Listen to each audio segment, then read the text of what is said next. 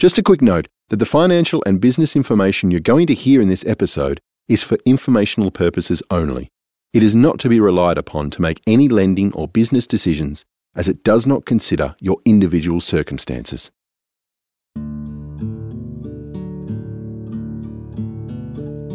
So I grew up in Tamworth and went to school in Tamworth on a small property up there.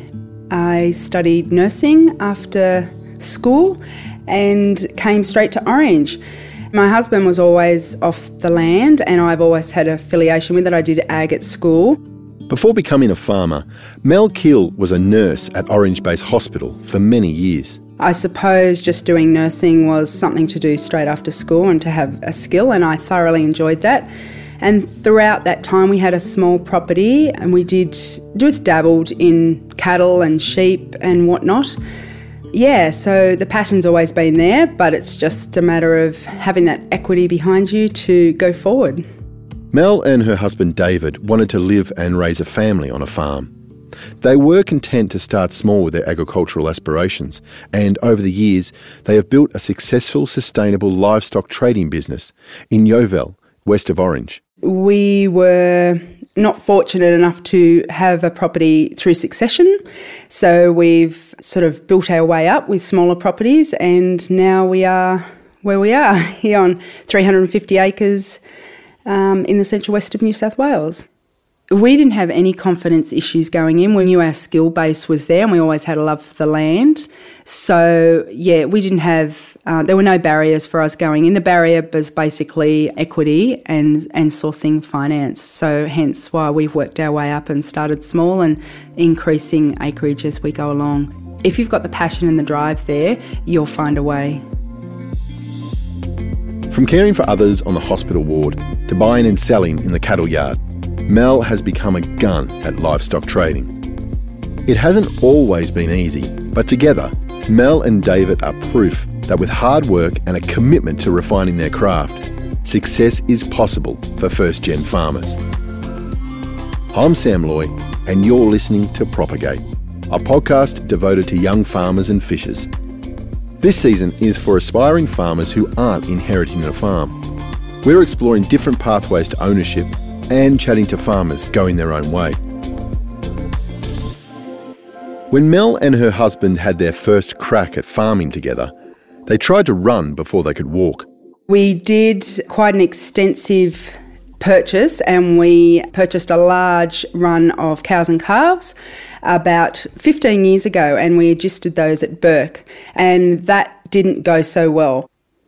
We really just wanted to get into the market. We were a bit younger then, and we thought, right, we'll just go all out. We bought 200 head of cows and calves. They actually came from South Australia and hadn't really seen man before, so that was an issue in itself.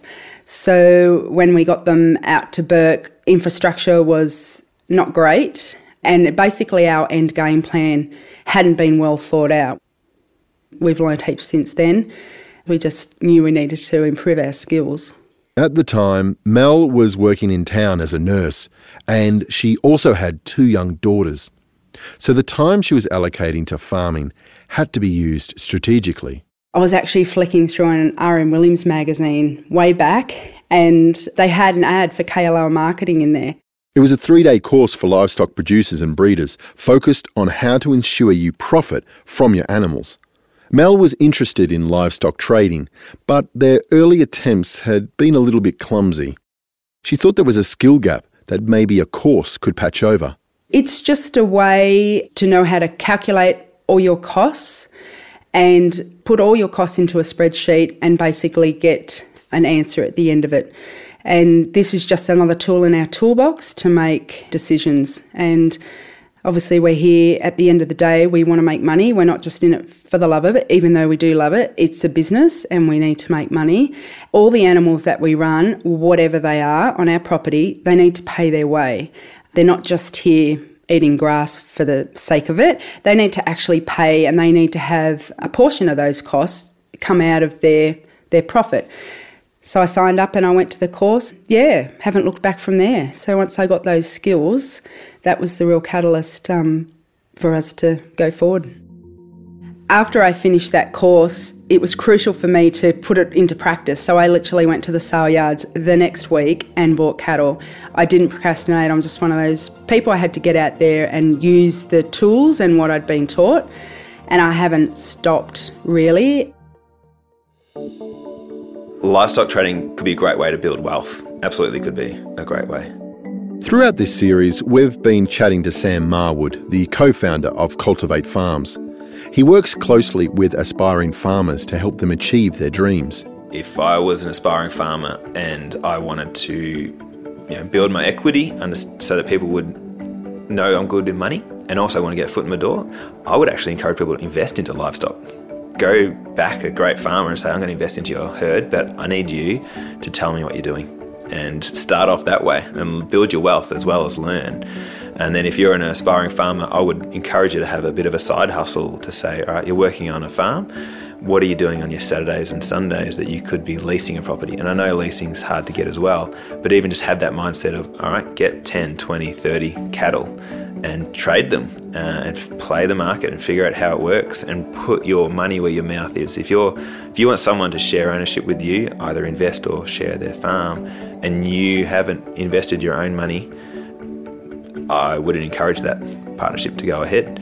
But if you're saying, no, I work on a dairy property and I've got 30 head of cattle which I trade, and I've built my wealth and I've been through the ups and downs, understand how it works, much more likely to be back. So I think livestock trading could be an amazing way to prove your business skills, your farming skills, and build wealth at the same time. So I'd encourage people to go for it. So after buying my first lot of cattle and actually putting it into practice, I just saw how easy it was. One, because I knew what I was doing before I went to the market. I knew what price I could pay for an animal, knowing the whole time that my costs were covered in that price. So the profit does come when you buy the next lot of animals. So it's a sell-buy scenario, which is a huge paradigm shift from common practice, which is a buy-sell. But this is actually a sell-buy. So you sell the animal and you make your profit on the next buy. Mel had found an arena she could thrive in. And as her confidence grew, she started developing and refining her livestock trading tactics. There's many ways to trade livestock and everyone's got their own way. So one of the huge things with our business model now is knowing where the cattle will go at the end of the trade. Probably one of our big mistakes back 15, 16 years ago was not knowing where those cows and calves that we had adjusted were actually going to go. We just had them, putting weight on them. We didn't actually have anything in mind apart from the yards. Now all my trades I go into knowing when I buy them what's going to become of them after the time. So the trades can range anywhere from 6 to 8 weeks up to 16 weeks. 16 weeks is generally the normal. You can do a lot in that time frame. Sometimes it may need to be a little bit more, sometimes it can be less. We have fairly good weight gains here, but anywhere from 0.7 to 1.5 a day, sometimes a bit better when, the weather's conducive to that. But you can really move an animal up a grade quickly, and combined with that, I also did the low stress stock handling school as well. So that makes a massive difference in production gain. Getting animals settled really quickly as soon as they arrive on the property, not having them walk fences and things like that. Yeah, it's a huge gain. Mel doesn't work through an agent, which she says is a bit unusual. I do all the buying myself, and one reason for that is that I'm quite particular. Also, the only way to truly get a feel for the market is to be at the sales. Because I really am passionate about what I do, I really love trading cattle, and I just love, getting cattle, putting weight on them, calming them down and getting to a point where they're happy and healthy and they leave this place. Yeah, I've done all I can. So me going to the yards, buying my own cattle, I find that really fun. But I know that that is not for everyone by any means. A lot of people will use an agent. Some people don't even go to the yards. They will just totally rely on their agent, which is totally fine if that works for them. But I feel that you're not getting a proper gauge for what's going on at the yards. Things that happen on ground are quite different to what you hear on the reports on the radio.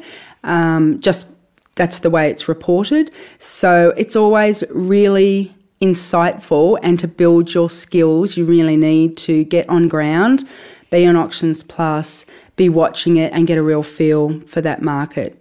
As for sales, Mel sets those up too. A lot of private sales, and she has long-running repeat buyers who she has connected with in the market. She reckons it's her investment in quality that keeps them coming back.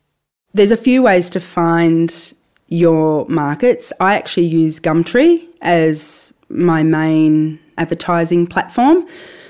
I did it years ago. It's worked really well. I have repeat buyers. There's a lot of people on Gumtree that have acreage. They want nice, good quality, quiet cattle. They don't have either the experience or the knowledge to be drafting up cattle from, bad behaviours and whatnot. So I suppose I do that, and then what I'm selling is a high quality product in the end. Animals that don't meet my criteria for that market, they will then just be fattened and go back to the fat sales. And I think why that works so well, I'm really genuine with the product. So it's really important for me to have quality animals and quiet animals that are actually going to do the job for that person that they're intended for. Yeah, I really stand by that, and I think that's a real key to having repeat buyers and to having a good business model. The business was taking off, and Mel and her husband were feeling more confident. At this point, they'd been adjusting their herds on local properties, but there was a growing need to anchor their business somewhere. One day I was just browsing the real estate and saw this property at Yeovil. We had no intentions of moving. I actually came out and had a look. It's 350 acres with an extremely run-down infrastructure and house. No one had been living in the house for 18 months, and it had just newly come on the market, and I had a look at it, and it was an absolute disgrace. It was a mess, absolute mess. The real estate agent said he'd brought previous people out, and they couldn't envision any future in it. But I could. I don't know if that's good or bad. I'd never do it again. But we bought it, and we were able to purchase it quite reasonably due to those factors. There was actually no water to any of the paddocks. Fencing was very, very limited, and they had previously run goats here. So we were starting from scratch, I'd say. We've heard from Brad Sewell a bit in this series. He gives financial advice to farmers looking to purchase property. He says buying a fixer-upper at the lower end of the market is a great way in for young people. Just start small, buy the worst looking bit of farming country, do it up. That's how you get started. Young people's advantage is in their physical ability to get things done. People my age, we're always looking for the properties that have already been done up. But as a young person, you want to find those blackberry infested areas, or those areas where the fencing's fallen down or the yards have tipped over. Get in there, do them up. Every bit of work you do on a property, you'll get back in spades in return. So use your youth to build your wealth by taking on those properties that no one else wants to take on. And I know you don't want it, or it's not your end goal, but it certainly should be your starting goal. Back in Yeovil, Mel and David are living examples of Brad's words. They took on the property that no one else wanted and poured themselves into it. It's been their home now for 10 years. So we're slowly renovating it as we go. And I suppose, renovating the landscape as well into something that's highly productive. First and foremost, we water and wire, made an effort to put all that in. And gradually over the last few years, we've been splitting those paddocks up just to manage our stocking rate and to carrying capacity and just get better impact on those paddocks. We run electric fence wire, and we do wire, we don't do tape, and we have a laneway through the whole property, so it makes it really easy for one person to get cattle to yards, move cattle around, and there's secure trough water to every paddock that's reliable. So even though we're on quite a small acreage here, only 350 acres, we've spent quite a bit of time and money improving it, and that putting down good pasture base. We have got some native country, but we're really keen on getting a high grass mix in our pastures. We don't have a lot of lucerne. I'm not big on monitoring cattle for bloat, so I keep that out of the mix. But we've done some grass mixes that have about 7 grasses in them, and they're just going so well, and they're highly productive, they're palatable, and of course, in the trading enterprise, we're looking for production, so weight gain, and that's really conducive to that. Mel has now been building her livestock trading business for 15 years. She's found it's the perfect enterprise for them and their property. So everything happens on the property here. We're fortunate to have our own truck as well, so we're able to pick loads up when convenient, although this has been a tremendous season and I've had more numbers on than ever before, so we're outsourcing freight a lot at the moment just for bigger mobs. So they come on farm and they're inducted straight away or within reason. They're weighed and they're given health treatments, and then they go straight out onto grass straight away. There's no time lag there, and I usually do a little bit of work with them, handling them and just settling them down, blocking them up, just getting accustomed to the drill, and then they're straight on feed and weight gains happening almost immediately.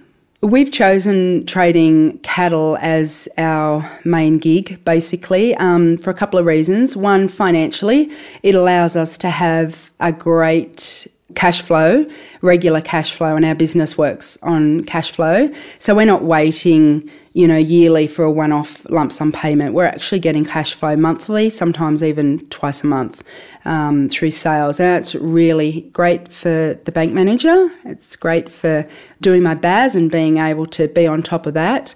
And we just find it works really well for our business and budgeting purposes. The only time the spanner goes in the works is obviously dry times, which we're going to experience again. But with a trading enterprise, we're able to destock and restock really quickly. So we're able to, capitalise when we have small amounts of rain and get animals off quickly when we don't. David and I are really fortunate that even though we haven't come onto a property that's been handed down, we still have some pluses in that, as it's just us two working this property. So we don't have any preconceived ideas or any influence from an older generation that's maybe not open to change. So we're able to take the business in any direction that it needs to go. And I think that's been really liberating, really. We can make decisions on the go and they're only affecting us. We don't have to pass it by anywhere else. Mel has left nursing, but she's not full-time on the farm. The livestock trading isn't quite enough on its own to pay off their property. So she and David both work off-farm jobs too. So I'm a land care coordinator, so I'm the regional land care coordinator for the Central West, and I'm really enjoying that new position. And my husband is an off-farm mechanic, so we're able to supplement the farm because obviously 350 acres is not something that you can live off, but we love the variety and we love the flexibility that all those enterprises give our business. So my personal job as the land care coordinator is quite flexible. I work 3 days a week and I'm able to do a lot of the cattle moves and whatnot either before or after work and on days off. One thing that we love about cattle, and there's several reasons we're not into sheep, and it's certainly not because they're not profitable, but our infrastructure is not set up for sheep. And we just see cattle as so easy, and moving them from paddock to paddock due to the laneways and the fencing that we have is literally a 5-minute job, a couple of times a week or even more or sometimes less depending on their paddock size. So, it integrates really well into both our lifestyles and our working commitments.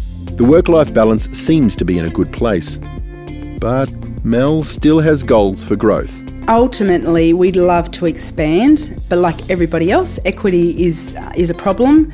Not coming onto a successioned farm, we've just had to build up our own. It's quite slow, but the cattle trading is really helping with that, and we are making some ground now, even after the drought. Things are looking really good, so we're always on the lookout for land and have done some adjusting in the past, but I'm a little bit picky and I like to see the animals regularly, and having relationships with those people on adjustment properties is high priority to have great working relationships, and that is quite hard to find. So forever always looking, but ultimately we'd love to expand and go forward and just larger numbers. We'd still continue to trade. We wouldn't go into a breeding enterprise even if we had more land. The trading's just too lucrative.